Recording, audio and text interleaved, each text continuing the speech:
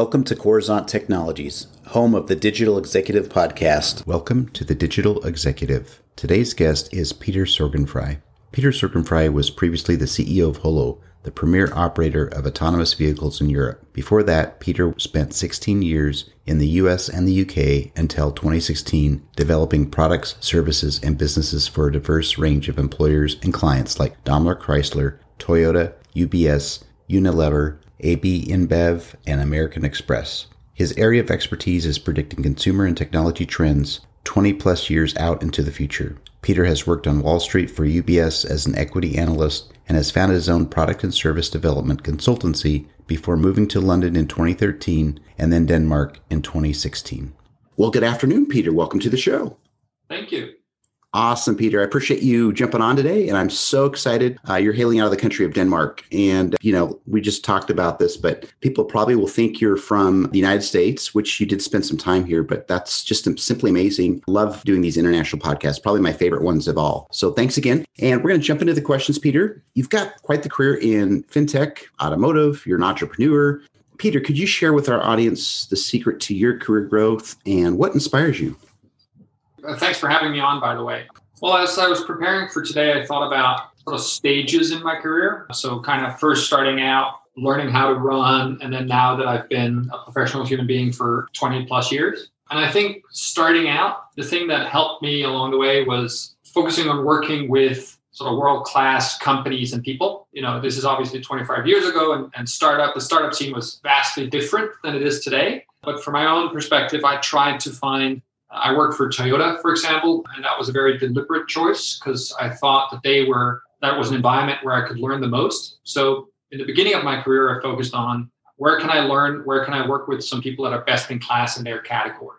And then as I got more experience, I started switching towards focusing on things that I really enjoy doing. So in the beginning, you might take a job that you can get, or you might be not super psyched about what you're doing, but you're kind of going along with it as to learn. And then later on, for me at least, I said, well, I want to be spending 1/3 of my awake hours or 1/3 of my hours total on something I really enjoy.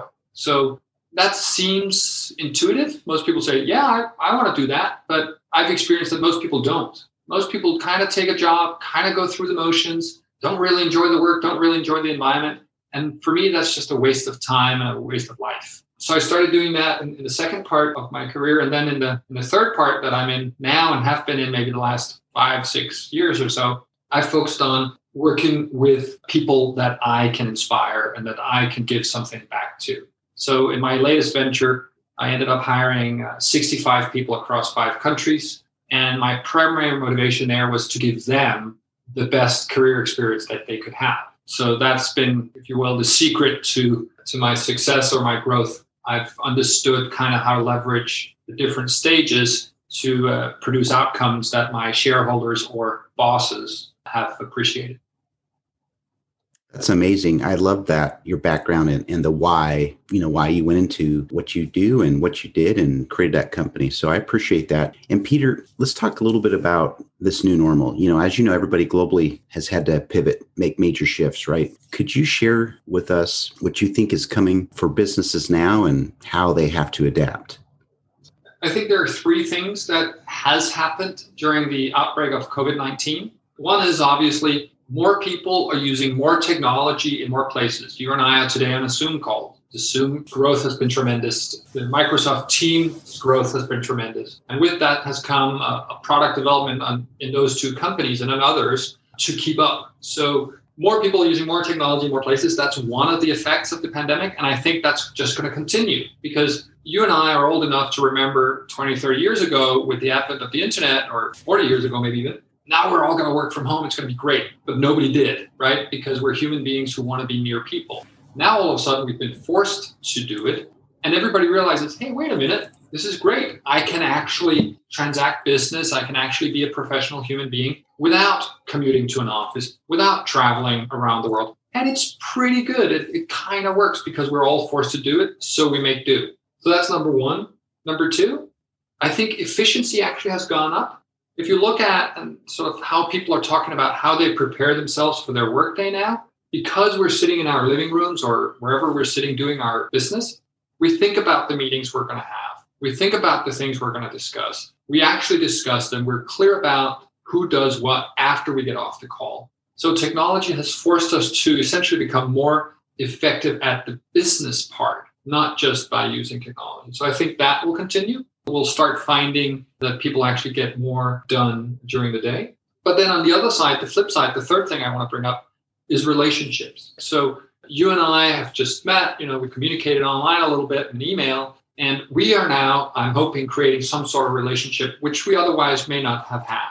But the relationships are still going to be harder because we can't see each other. We don't see each other as frequently. We're not next to each other in our offices. So I think there's a big task for all of us to spend more time actually, even though we're efficient and even though we don't want to sit and look at a screen all day, spend that time to get to know the people at the other end, because it doesn't happen at the water cooler. It doesn't happen when we go to a Starbucks for a coffee to catch up as we used to. So those are the three things I want to bring up in terms of how we need to adapt to the new pandemic. I appreciate that, Peter. I think that's very insightful. And you're absolutely right. The things that we sometimes take for granted or things that we think would never work, you're kind of forced into that corner and you have to make do with it and adapt. So thanks for sharing. And Peter, are you currently leveraging any new or emerging technology within your business? And if not, is there any cool tool or app you're using that you could share with us? I don't know. I might be a little bit atypical because I've been working for and by myself for so many years. And one of the things that has led me to is sort of a maniacal focus on automation. So a couple of examples of that is I don't spend time emailing back and forth with people about when we can meet. I send them a link to my calendar. I use something called Calendly, and I can set the parameters around when I'm willing, if you will, to have a phone call or have an in-person meeting. And then people book it themselves. And then once they do that, I've automated that a box, it's called, is created in my CRM system. I use Streak, which is integrated with the workspace at Google, which is where I have my email and calendar and all the other accounts. So automatically, if somebody books a meeting with me, a task is created for me to follow up with them and prepare for that. And all their information is transmitted to my CRM system. And then, of course, today we're on Zoom. I use Google Meet or Teams or whatever it is that people want to talk on. So I think that the actual tools or apps are maybe less important because there will always be some new tool, always some new app. I think what people could benefit from trying to do is to say, okay, what are the tasks, what are the things that I spend time doing where I as a human don't really add that much value? Typing in information, organizing information, that kind of thing. And then find the tools that you feel comfortable with to automate some of that process. So that would be my advice.